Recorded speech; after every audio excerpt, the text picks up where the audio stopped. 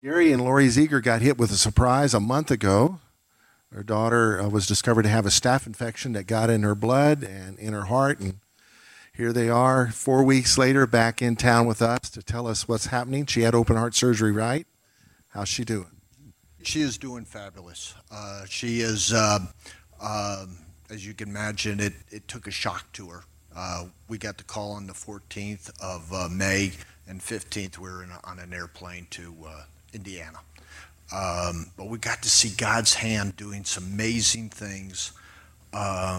She was 9 days. She was in a coma, and blood count was down. She's a Jehovah's Witness, and therefore they don't take blood, so they couldn't do a surgery right away. They would have normally done surgery right away, but she stood on her faith. She knew what she wanted, and so we had to wait till her blood count got up to 10, and when it did, they had immediate surgery, open heart. They thought they had infection on 2 valves. Anybody heard of MRSA?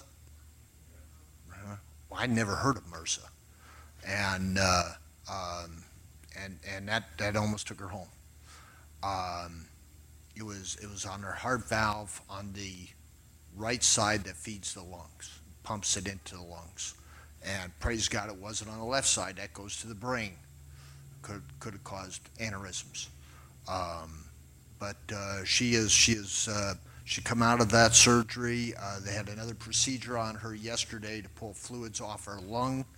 Her heart rhythm is not quite there yet, and if it's not there, then she's going to have a permanent pacemaker. But she's alive. She's alive. Yeah. And we got to see amazing things. I'll let Laurie tell you about the people that we had met. Okay. We stayed at the Lutheran Hospital in a house called Hope House, and it's for people that have family members in ICU. We stayed in this house. There were 10 rooms, and they were like hotel rooms, and so I had to get up and share the coffee pot with other people, and we shared a kitchen and laundry room and living rooms, and it's kind of amazing. We shared Cambria's in-laws. They're all Jehovah's Witness, and so a lot of those people were coming in and out, and just loved my daughter, just loved her.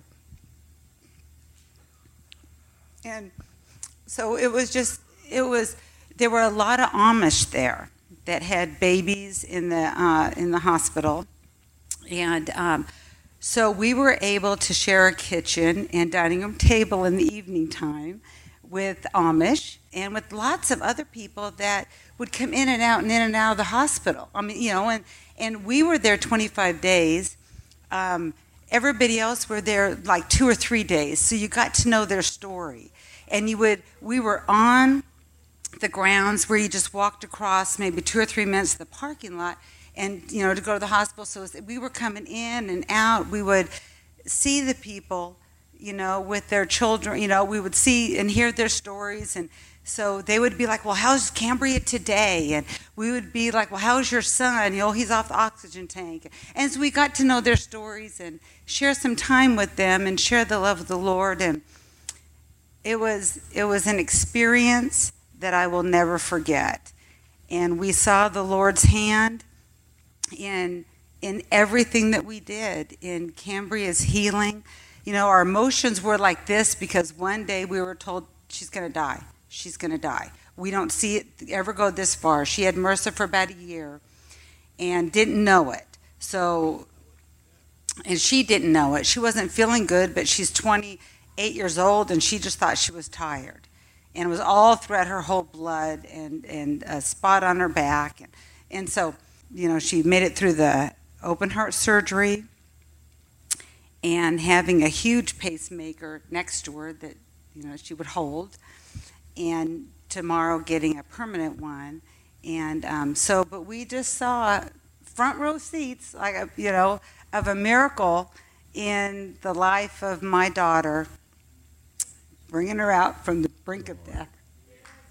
Amen.